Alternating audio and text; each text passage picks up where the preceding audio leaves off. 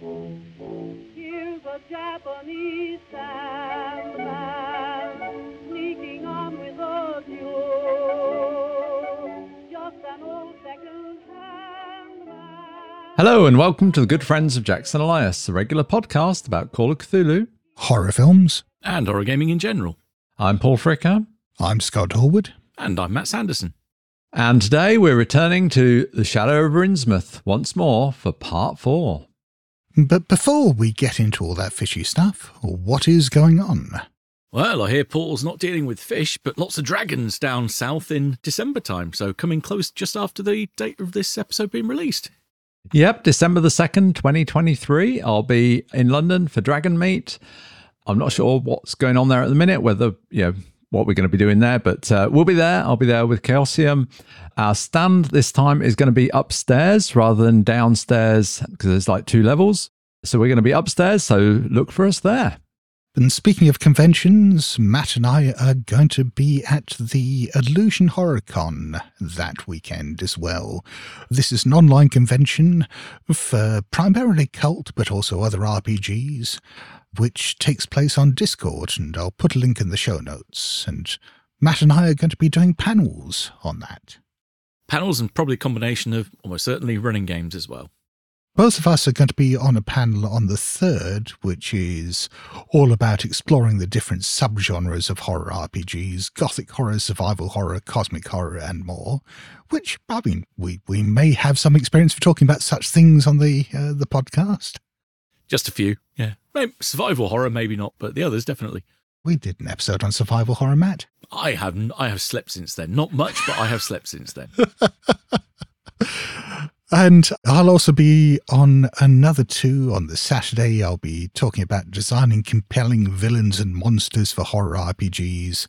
And on Sunday, I'll be on one about horror podcasting. So, yeah, see whether I've got anything to say about that. I hear that Paul's lost a whole load of sanity, that you've been prompted to do some, what do they call it, involuntary or insane action that the GM has taken over your character sheet. Well, it's not involuntary, it is voluntary. I haven't been forced to do this. That makes it even more insane.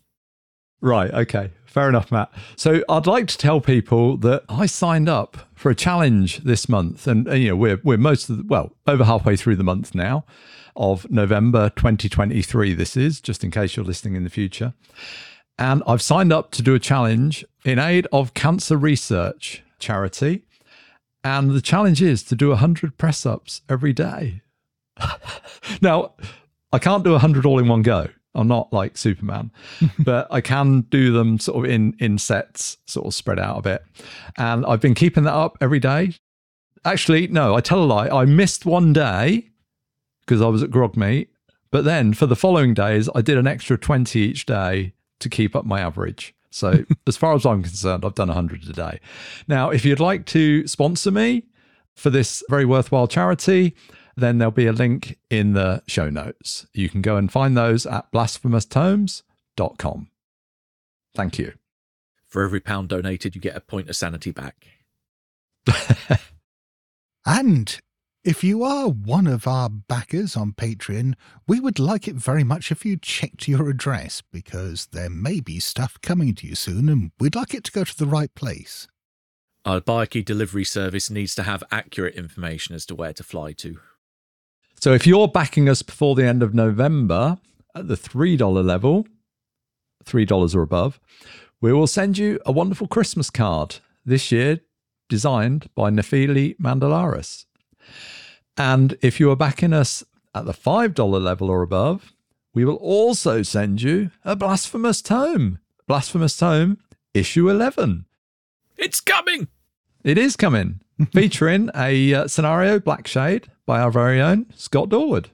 Yeah, Blackshade is a weird, I guess, sort of pulpy, though it's not pulp Cthulhu, scenario set in 1890s Yorkshire with, some weird science experiments. Gaslight Yorkshire. Except it's not gaslight, it's electric light. That's the whole point of it. Well, yeah, but the period we referred to as gaslight. But I'm trying to subvert that, Paul. Electric gaslight. Yeah, exactly. It's like the horseless carriage. Just the idea of pulp Yorkshire, I think, is definitely a San hit. Oh, that's just an undercooked Yorkshire pudding, isn't it? We'll get hate mail on the back of a whippet, obviously. Tucked inside a flat cap.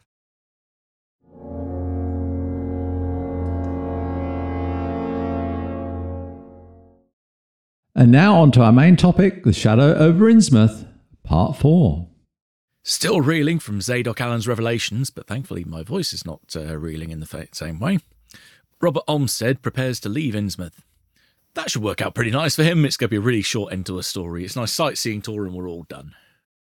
We start off Chapter 4 now, and Robert Olmsted has been left, as we've just suggested, in an indescribable mood by Zadok Allen's strange potted history of Innsmouth.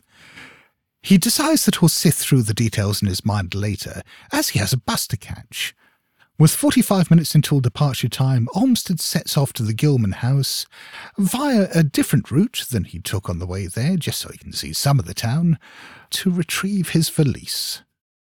Yeah, I'm sure there's a bit here where he says he's taken a different route just to take in some more of the architecture. Yes.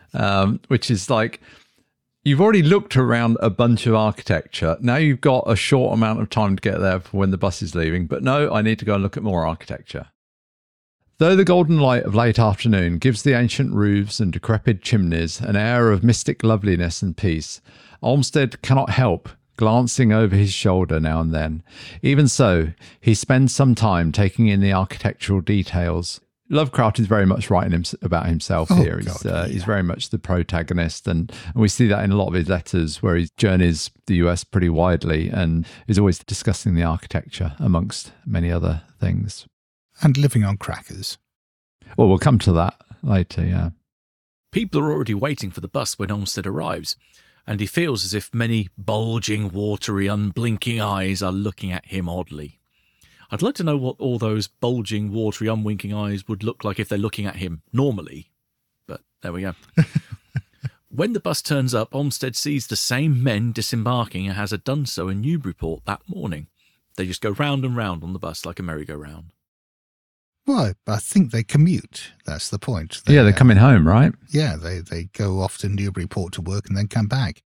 But you say he sees the same men disembarking. Yeah, they're getting off here. But they'd also got off that morning. Yeah, that's how commuting works.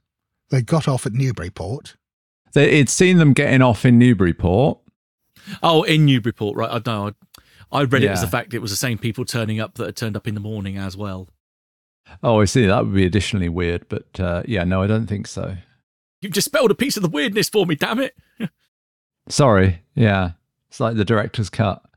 Travelling fish salesmen, they go door to door selling halibut. Halibut are big, though. You wouldn't carry those on the bus. Cut it up into chunks. You want a halibut head?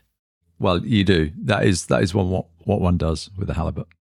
When Olmsted boards the bus, however, he learns to his dismay that there is a problem with the engine. There is no chance that it will be repaired in time to leave that night. With no other transportation options available, Joe Sargent tells Olmsted that he will have to stay overnight in Innsmouth.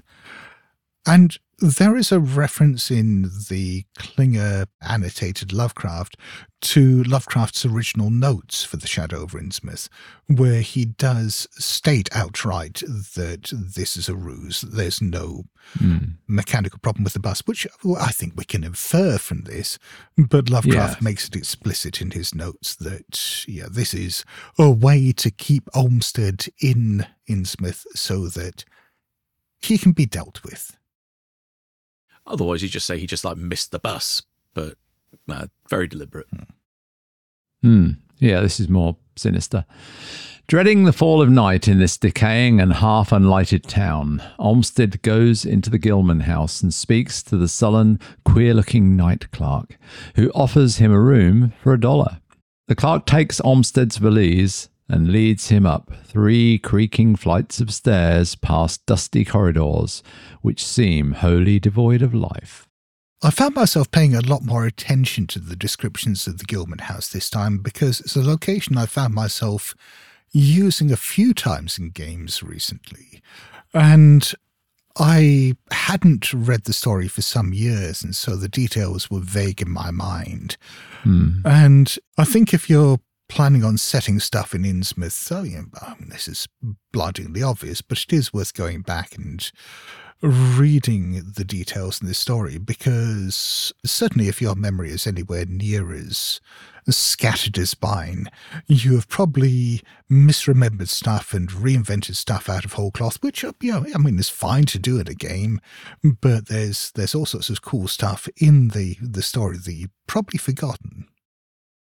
The room proves dismal with bare, cheap furnishings. It overlooks a dingy courtyard and is otherwise hemmed in by low, deserted brick blocks. It commands a view of decrepit, westward stretching roofs, with a marshy countryside beyond. It sounds like plenty of hotels I've stayed in up north. Don't see what anything sinister is about this at all. As it's still light outside, Olmsted heads out to get something to eat. The grocery store is closed at this point, so he visits a restaurant where the staff very much have the Innsmouth look.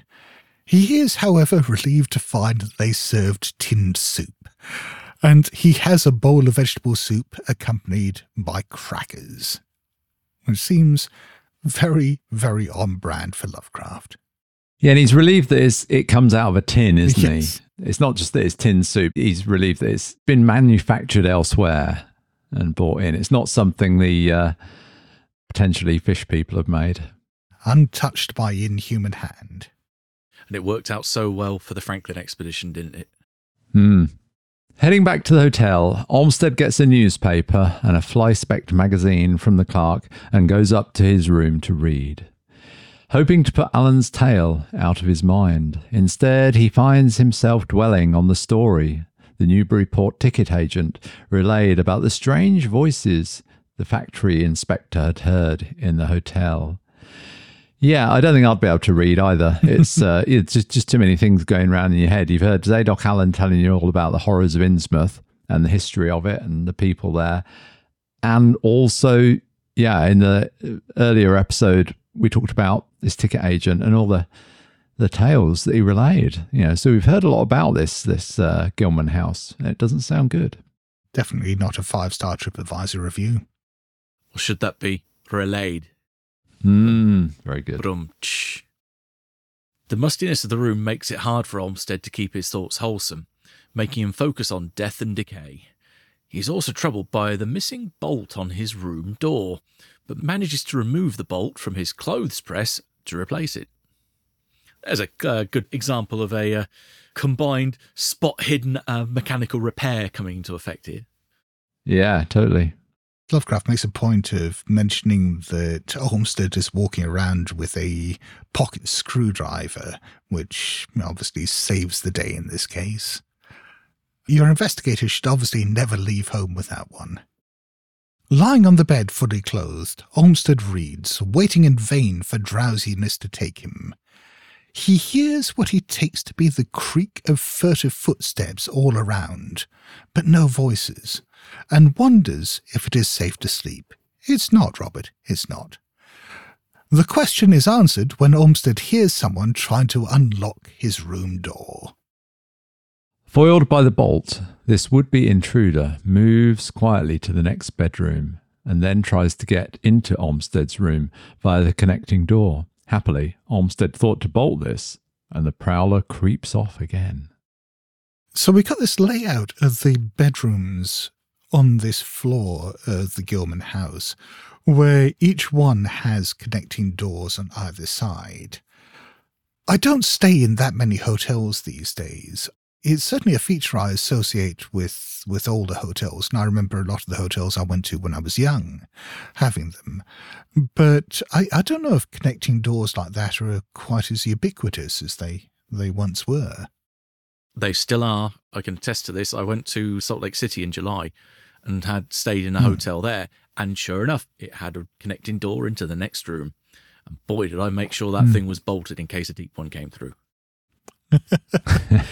Were there connecting doors on either side, though, or was it just the one?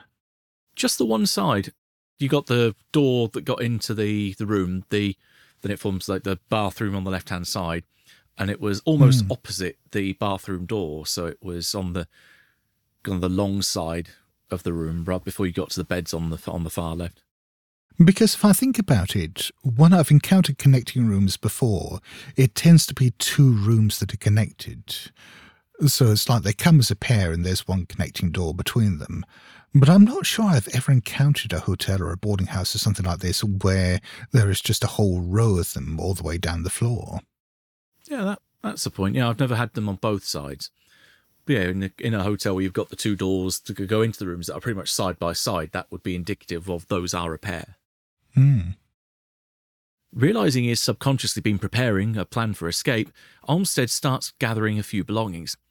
As he tries turning on the light, he discovers the power has been cut, suggesting that some coordinated action against him.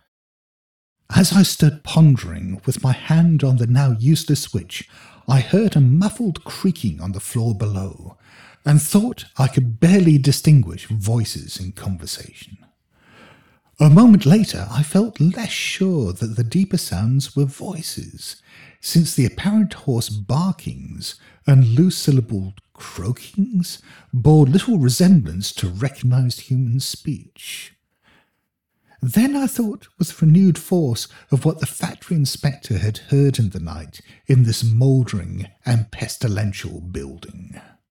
I like that word, pestilential. That's a good adjective there. Working quickly by flashlight, Olmsted realises there is no fire escape, only a 3-storey drop to the cobbled courtyard. He works out that his only chance is to move to a room a few doors down where he can jump to the roof of a neighbouring building. This sounds like fun. I really had trouble getting my head around this layout that we'll see referred to over and over again here, where the roofs were in relation to the Gilman house and how he was leaping across. Again, this may be just down to my inability to picture stuff, but I was thinking about how I'd present this in the game with the escape routes and so on. And yeah, I just couldn't make the pieces click. No, I'm not quite sure about it either. I guess is he talking about, we can't be talking about a house on the opposite side of the street because that would be too far away. So maybe he's like I'm guessing he's not leaping across the street. He's leaping to a neighbouring building, like the next one, like the neighbouring building. A little alleyway or something, yeah. It's just a narrow gap between the two buildings, but the roofs aren't, it's not a consistent roof along the length of the hotel wall. It's kind of, I have trouble sort of imagining quite what that means as well. But I mean, it's I guess it's, it's credible, but yeah. Getting to this room will be tricky. Olmsted cannot risk the corridor and he realises he will have to break down the connecting doors. This will make a lot of noise, so he must act quickly. Even so, he calculates his odds to be slender. Never tell me the odds. Consulting the map drawn by the grocery clerk, which he does throughout this story, this seems to be the most valuable thing that he's picked up in Innsmouth, Olmsted plots out the quickest route out of town. He decides to take a northbound path through the rooms, which he hopes will take him across to some rooftops where he can quickly clamber down to the ground level. As I thought of these things, I looked out over the squalid sea of decaying roofs below me, now brightened by the beams of a moon not much past full. On the right, the black gash of a river gorge clove the panorama, abandoned factories and railway station clinging barnacle-like to its sides. Beyond it, the rusted railway of the Rowley Road led off through a flat, marshy terrain dotted with islets of higher and drier scrub-grown land. On the left, the creek-threaded countryside was nearer, the narrow road to Ipswich gleaming white in the moonlight. I could not see from my side of the hotel the southward route towards Arkham, which I had determined to take. As Olmsted prepares to go, he hears the floorboards creak outside his room and sees a moving light through the gap under the door. There are muffled voices, followed by knocking. and suddenly he realises it's just room service after all. As this knocking grows louder, Olmsted tries bashing through the connecting door. It holds at first as he fails his strength roll, but he decides to push the roll. Eventually it opens with a crash and the sounds outside grow more violent. Olmsted frantically bolts the front door to the next room as someone tries to unlock it. He despairs as he hears someone else unlocking the next room in line as well. And this is a rare sort of action sequence here for Lovecraft. We don't usually get this sort of thing, but this is pretty cool. Regardless, with a dazed automatism which persists despite hopelessness, he tries the next connecting door and finds it ajar. He rushes through and pushes against the main door of the room, which is already opening, catching the intruder by surprise. Olmsted swiftly bolts this door too. Hearing someone unlocking the following room to the north, Olmsted pushes a bureau in front of the connecting door and a bed frame in front of the other one. He hopes these will hold as he makes his escape through the window. The sense of horror is compounding because not one of the pursuers, despite hideous pantings, grunting and subdued barkings, utters an unmuffled or intelligible vocal sound. Yeah, again, that's quite creepy. Hearing the voices massing at the connecting door he had just entered through, Olmsted prepares to jump across to the neighbouring roof. This will be hazardous because the roof is steep, and he's not sure that he's going to be able to land on it safely.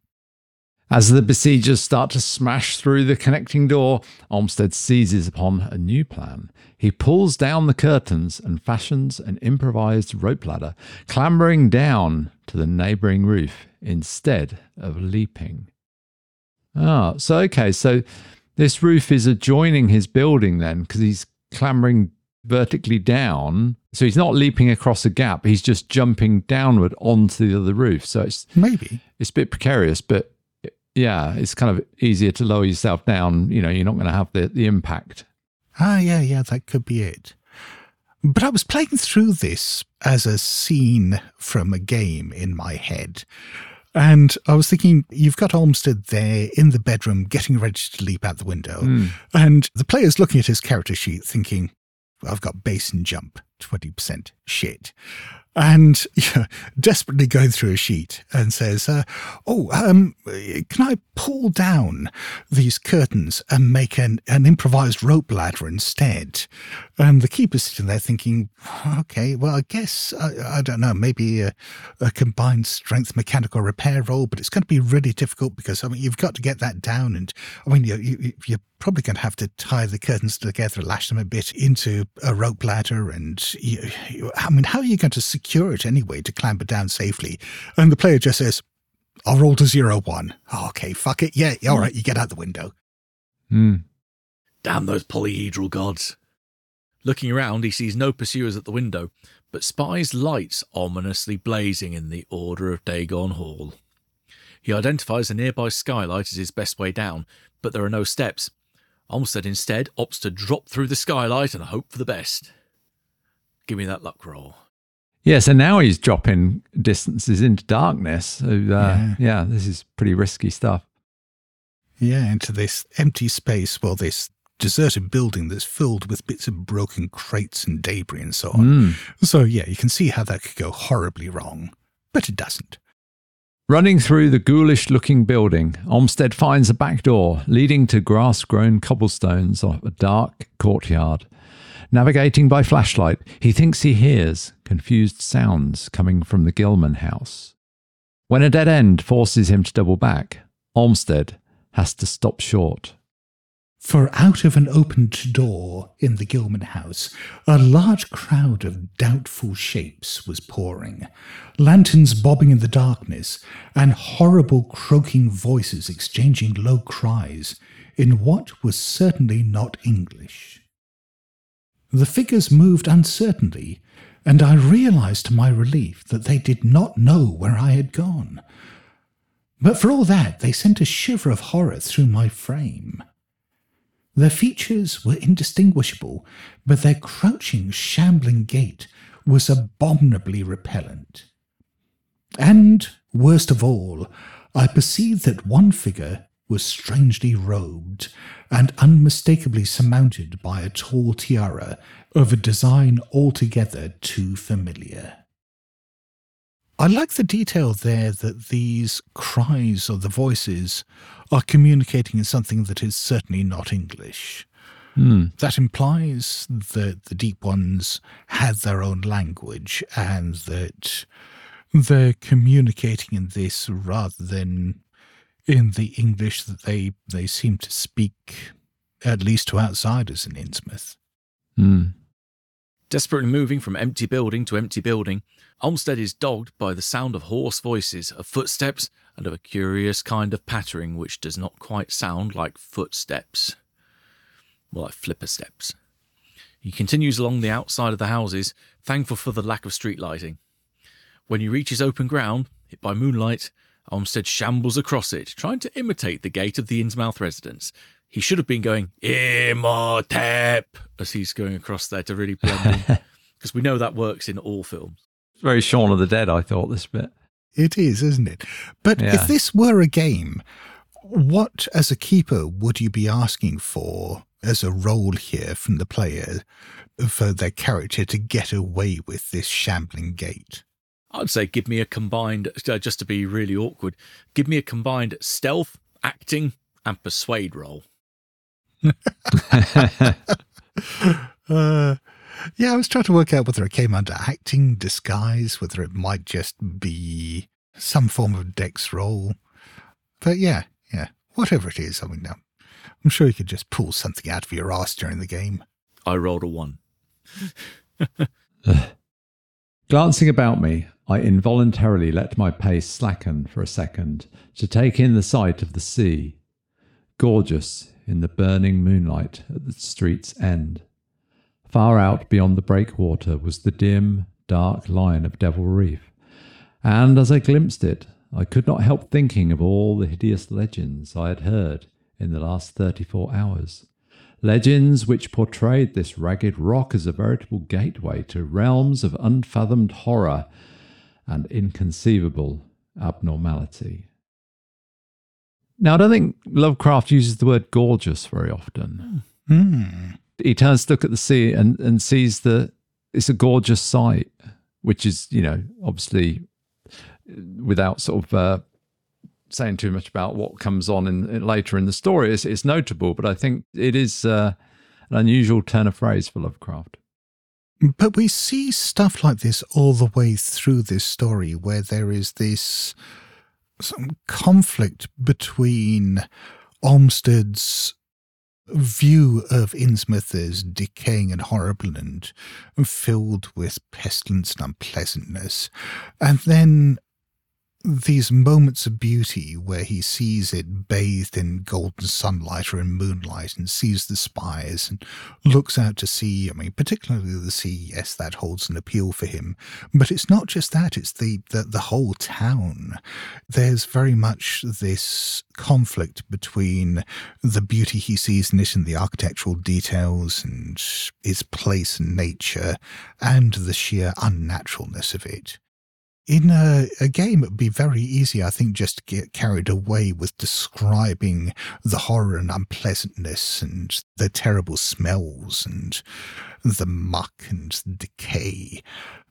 But somehow introducing those moments of beauty, I don't know, makes it worse. And speaking of brief moments of beauty, let's have a short commercial break. Did you know there are show notes for every episode of The Good Friends of Jackson Elias? You can find them at blasphemoustomes.com, where you'll also find links to our blog, merchandise and Patreon.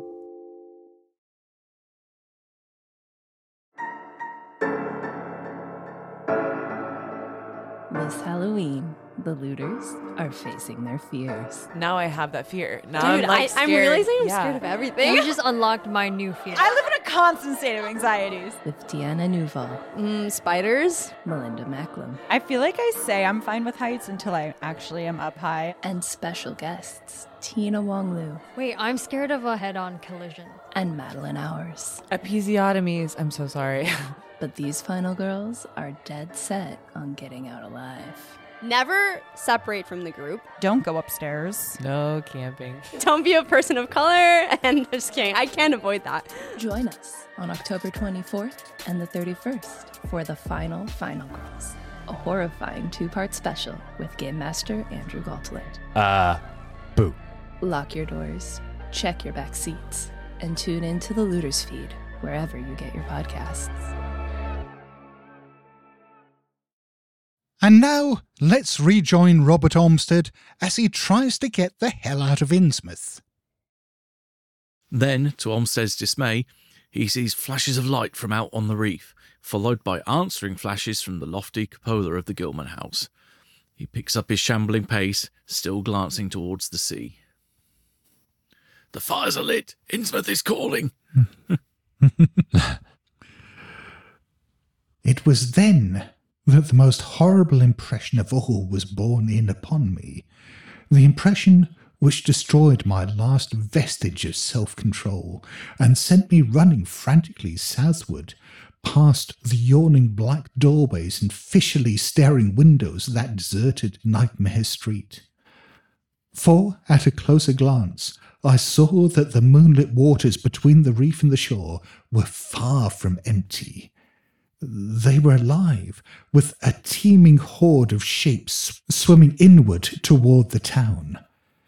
And even at my vast distance, and in my single moment of perception, I could tell that the bobbing heads and flailing arms were alien and aberrant in a way scarcely to be expressed or consciously formulated.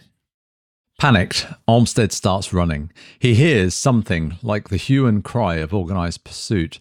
Discovering that the road he planned to take out of town is now blocked off, he shelters in a dark doorway and considers his options. From the sounds made by the search party, they are not pursuing Olmsted directly. Instead, they appear to be cutting off every way out of town. Brain reeling, he wonders if he will have to escape across the marshland.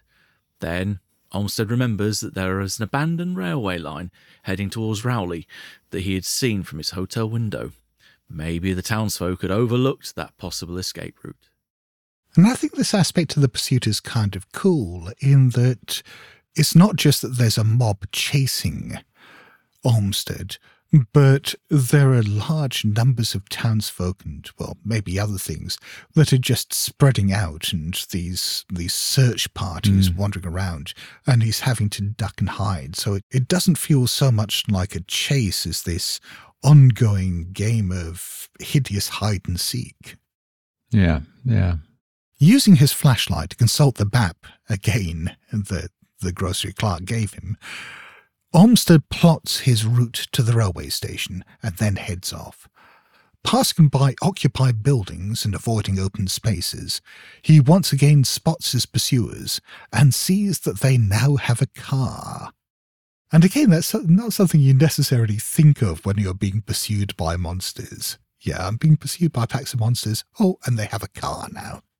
Yeah, he makes reference to that earlier in the story, doesn't he? That animals, they shun the deep ones and in the town of Innsmouth. There's no cats and dogs for a start, but I'm guessing up until a couple of decades ago, it was all horses. But now they've got cars and automobiles. So that's great for Innsmouth because they can use those.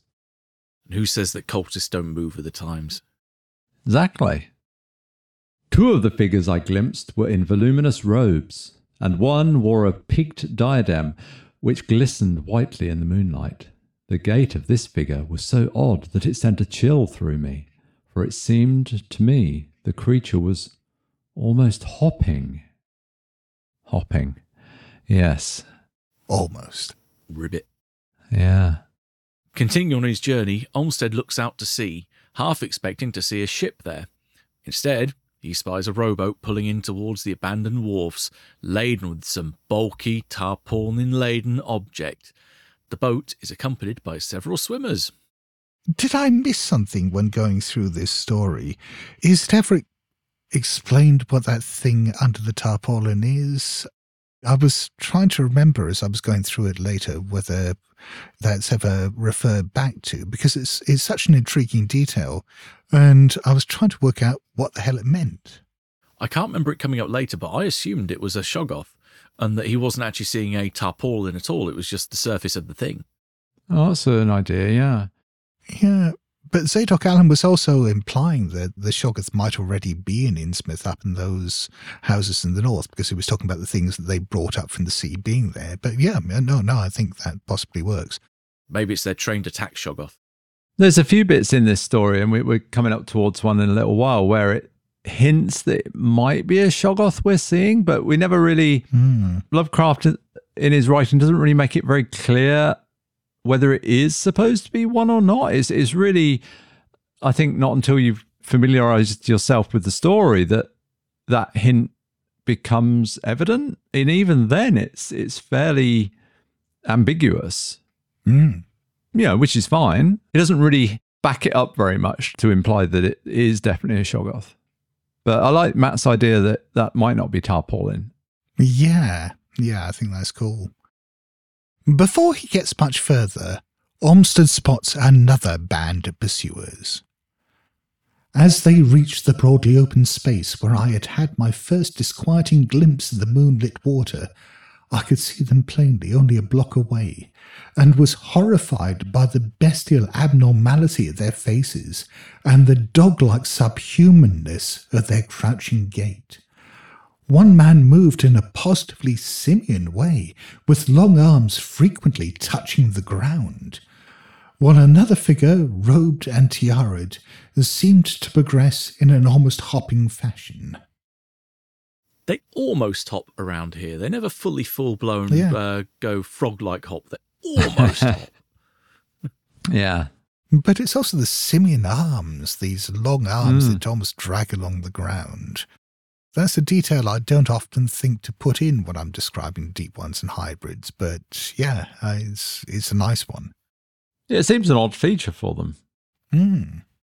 Some of these figures look in Olmsted's direction, and he continues to shamble, not knowing if they have seen him or not.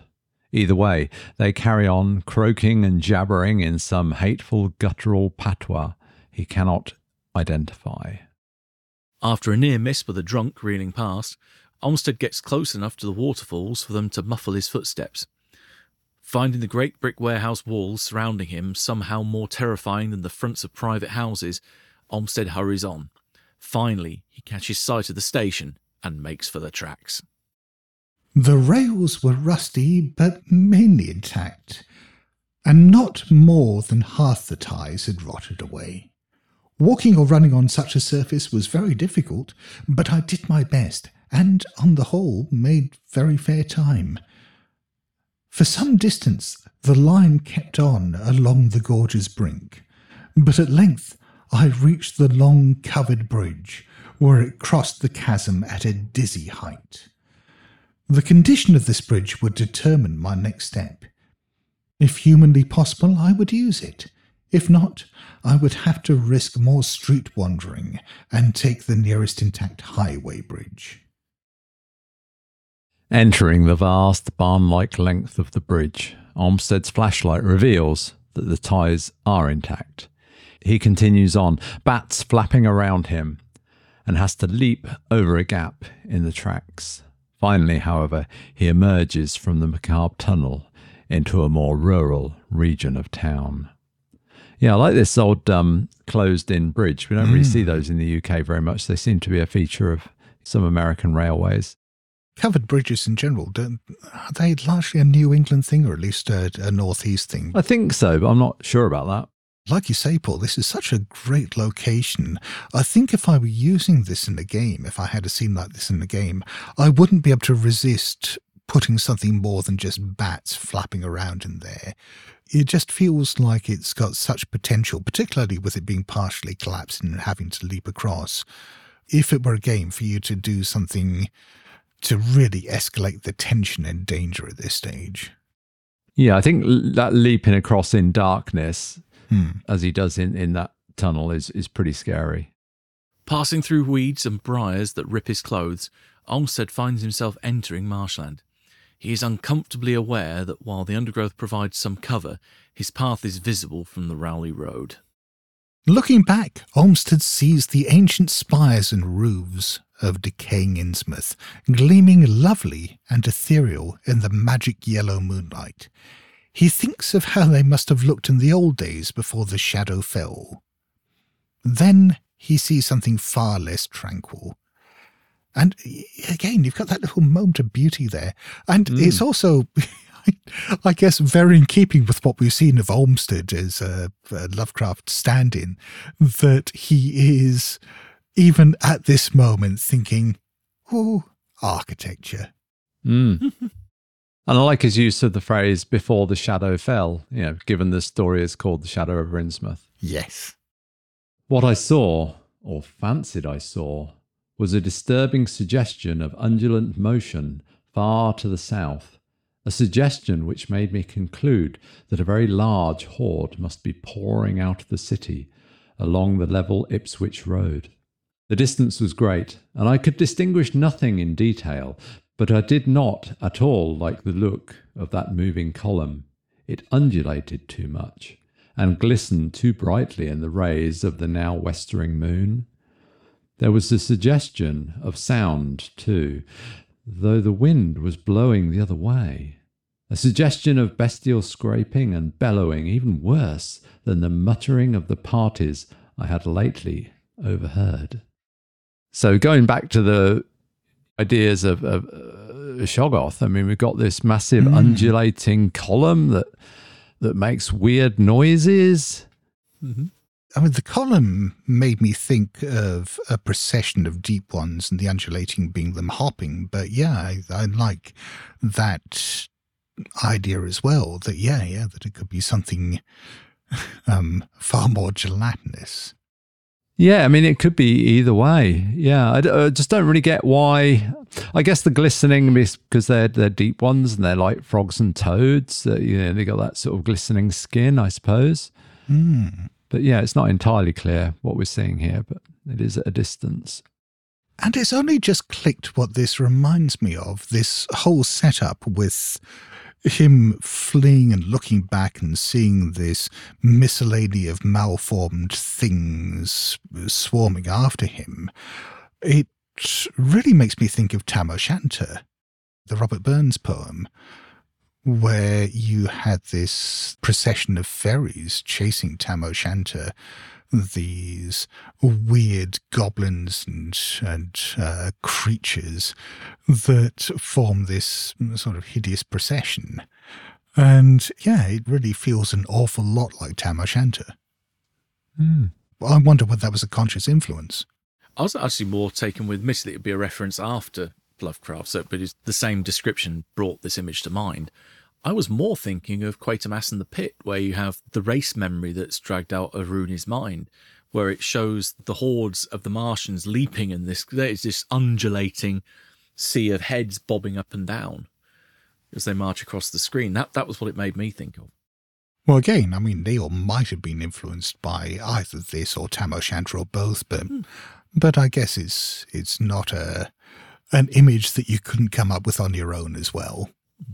Olmsted finds himself thinking of those very extreme Innsmouth types said to be hidden in crumbling, centuried warrens near the waterfront, and of those nameless swimmers he'd seen. The sheer number of pursuers seemed strangely large for a town as depopulated as Innsmouth. That's a lovely detail, isn't it? That he's wandered through this ghost town almost, and suddenly there are hundreds, maybe thousands of pursuers out there. Where did they all come from? They woke up. Oh, and also came from the sea. Whence could come the dense personnel of such a column as I now beheld? Did those ancient, unplumbed warrens teem with a twisted, uncatalogued, and unsuspected life? Or had some unseen ship indeed landed a legion of unknown outsiders on that hellish reef? With everything that he's heard from Zadok Allen and pieced together and so on, I don't know, it seems almost naive at this stage that he's still thinking, well, maybe they came from a ship. I guess denial is a powerful thing. Struggling through the brush, Olmsted smells a strong fishy odour as the wind changes. The wind also carries another sound too, a kind of wholesale, colossal flopping or pattering, which somehow calls up images of the most detestable sort. As the stench and sound grow stronger, Olmsted takes shelter. He's coming to a point where the road and the railway track cross, but he hopes that the undergrowth will shelter him from view.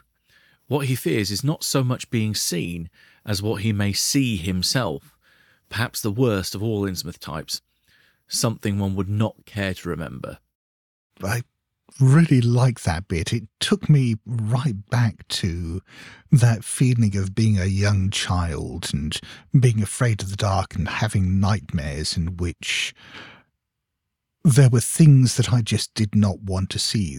I remember having this incredibly vivid dream when I was probably about 9 or 10 or something, where there was just a dark window in the wall, and I knew that there was something, I think I had it in my head it was a ghost, but there was something horrible on the other side.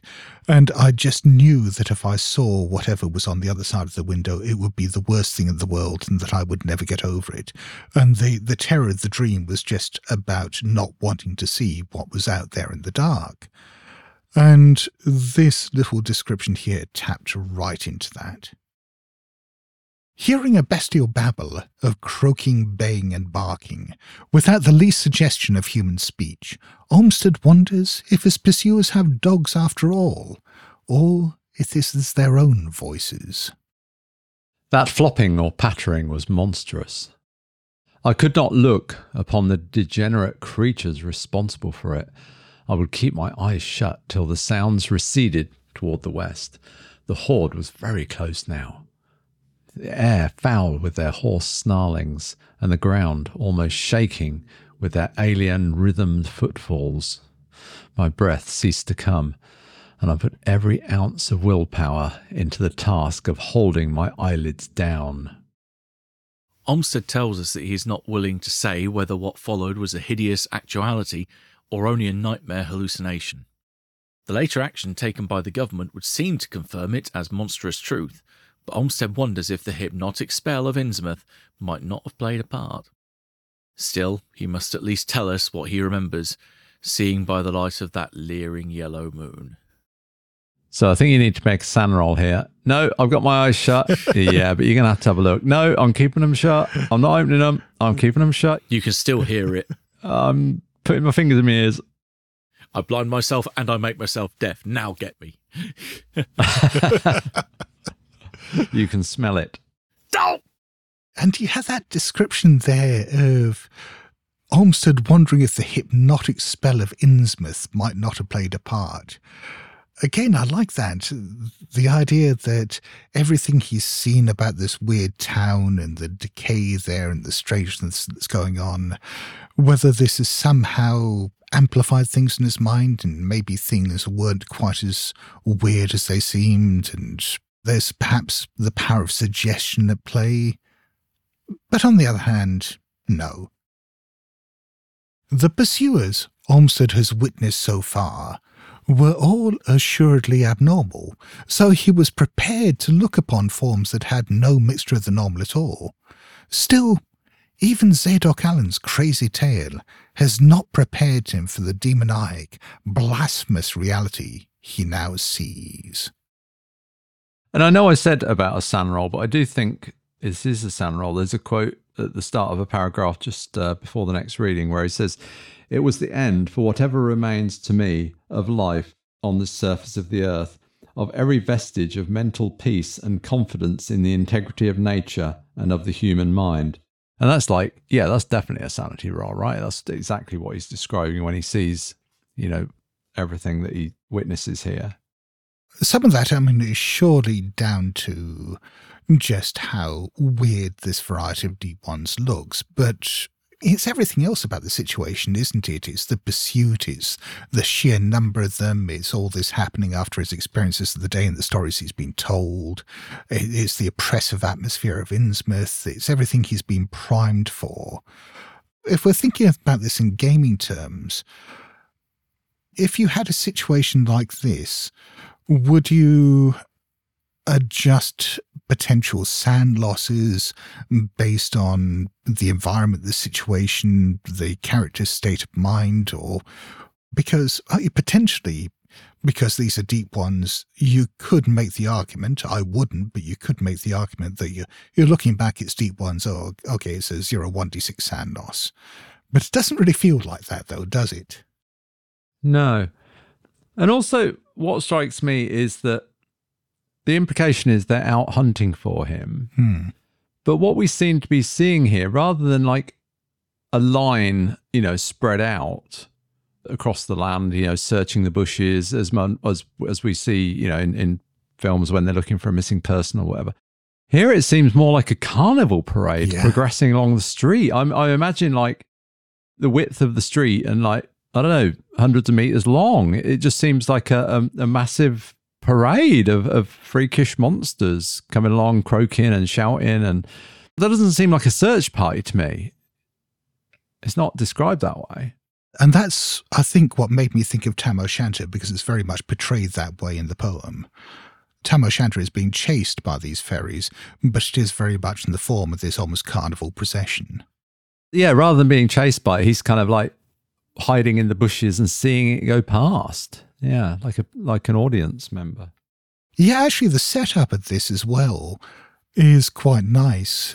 Is again the kind of thing you could have fun with in the game, where Olmsted has made his way along these tracks. There's undergrowth around the sides, and he's managed to keep out of sight.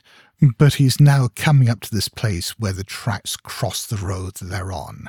And it's just this decision of, do I stay here? Do I hide? Do I, what do I do as this procession comes past just where I am? I can't avoid seeing them. Yeah. If I run back, I'm probably going to give myself away. And there's just something, I think, quite terrifying about that setup. I saw them in a limitless stream, flopping, hopping, croaking, bleating, surgingly, inhumanly through the spectral moonlight in a grotesque, malignant saraband of fantastic nightmare. And some of them had tall tiaras of that nameless whitish gold metal, and some were strangely robed, and one, who led the way, was clad in a ghoulishly humped black coat and striped trousers, and had a man's felt hat perched on the shapeless thing that answered for a head. The mundanity of the clothing compared to the body there is quite unsettling. It's a deep one fashion show. It seems like it. And again, here, Lovecraft sent me running for a dictionary because, I don't know about you two, I didn't know what saraband was. Apparently it's a Spanish dance. Right. I don't know what a malignant saraband would look like, but apparently not nice. My reaction's dancing at most times. I think their predominant colour was a greyish green, though they had white bellies. They were mostly shiny and slippery, but the ridges of their backs were scaly. Their forms vaguely suggested the anthropoid, while their heads were the heads of fish, with prodigious bulging eyes that never closed. At the sides of their necks were palpitating gills, and their long paws were webbed. They hopped irregularly, sometimes on 2 legs and sometimes on 4. I was somehow glad that they had no more than 4 limbs. Their croaking, baying voices, clearly used for articulate speech, held all the dark shades of expression which their staring faces lacked. Some great details in that, aren't there? Yeah, yeah. Their heads were the heads of fish. I've seen deep ones portrayed in all sorts of ways visually. And occasionally you see them where they do just have fish heads. I mean, normally they're perhaps portrayed a bit more human with bulging frog-like eyes and wide mouths and so on. But here we're told the heads of fish. This to me suggests, and we've seen lots of hints of this throughout, that there are lots of different varieties perhaps, or lots of different mutations, forms of deep ones that look aquatic in different ways. Again, I think that's something you can have a lot of fun with in a game. I remember running a playtest of one game of mine that used deep ones, and going through the copy of the Malice Storum at the time and thinking, hang on, this Blessed of Cthulhu, this looks like an interesting type of deep one that you can use, and had that feature in the game. And I remember a certain player telling me after the game, what was that? Not recognising the description of it. So yeah, it's in the Malice, it's in there. There's lots of different varieties you can play around with in there. Cool. And just that throwaway line that I was somehow glad that they had no more than 4 limbs. That just amused me for some reason. But for all their monstrousness, they were not unfamiliar to me. I knew all too well what they must be. For was not the memory of that evil tiara at Newburyport still fresh? They were the blasphemous fish frogs of the nameless design, living and horrible. And as I saw them, I knew also of what that humped tiara'd priest in the Black Church basement had so fearsomely reminded me. Their number was past guessing. It seemed to me that there were limitless swarms of them, and certainly my momentary glimpse could have shown me only the least fraction.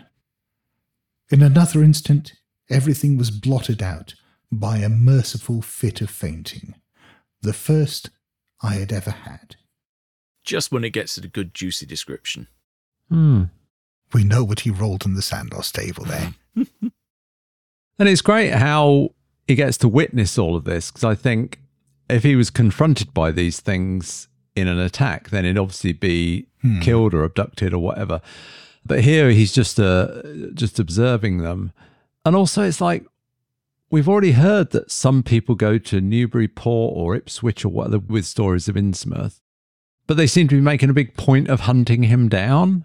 It's not really clear to me why particularly. Why is this one person? Why are they so bothered about this one person? I have theories, but we'll get into that in the next episode, I think. No, fair enough, yeah. But yeah, I don't think it's necessarily malevolent. Yeah. I mean, it might be, but I think, like a lot of things in this story, it's strangely ambiguous, which is one of the reasons why I like this. We sort of touched upon the miscegenation aspect of this story a few times and the uncomfortable racial subtext in here. But, I mean, I think that is pretty ambiguous at times. We'll get to that, I think, more in the next episode. But there's clearly a lot of Lovecraft's racism and fears in this. But the way it's presented isn't always, I think, what you might expect from Lovecraft, and that aspect runs to all sorts of different parts of the narrative and the setup. And in the next episode, when we come to the end of the story, I think we can have some interesting discussion picking some of that apart. Yeah, looking forward to it. So join us next time for part 5 of The Shadow Over Innsmouth, where our tale concludes. You're listening to The Good Friends of Jackson Elias. You can find show notes for this episode at blasphemoustomes.com, where you'll also find all our social media links. We have t-shirts and other merchandising available at our Redbubble store. If you're enjoying this show, please consider backing us at patreon.com/Good Friends of Jackson Elias. Thank you for listening. Well, it is that time once again when we would like to thank people. Thank you, first of all, to you for listening to this podcast. Thank you very much to anyone who has ever backed us at any stage. And we have a number of new backers to thank croakingly by name. Thanks very much to Henrik Caffel. And thank you very much to Matt Taylor. And thank you very much to the singular Volans. And thanks to Kate. Thank you also to Stephen Miles. And thank you finally to Joy. Although we didn't croak through any of those. No. My voice is going a bit at this stage, so I think I'm just implicitly croaking. And if you are enjoying The Good Friends of Jackson Elias, we would love it if you let people know, whether this means leaving a review somewhere where reviews might be found, mentioning it on social media if the topic comes up, or chasing potential listeners through marshland and croaking imprecations at them to listen to the show. But remember, if you do go doing that, you have to almost hop most of the way. My knees aren't up to it, Matt. I'm old and fat. My knees do not work. My hopping days are behind me. Doh. Okay, well, you've been listening to the Good Friends of Jackson Elias. Until next time, it's a goodbye from me. And cheerio from me. And a farewell from me. Hello? BlasphemousTomes.com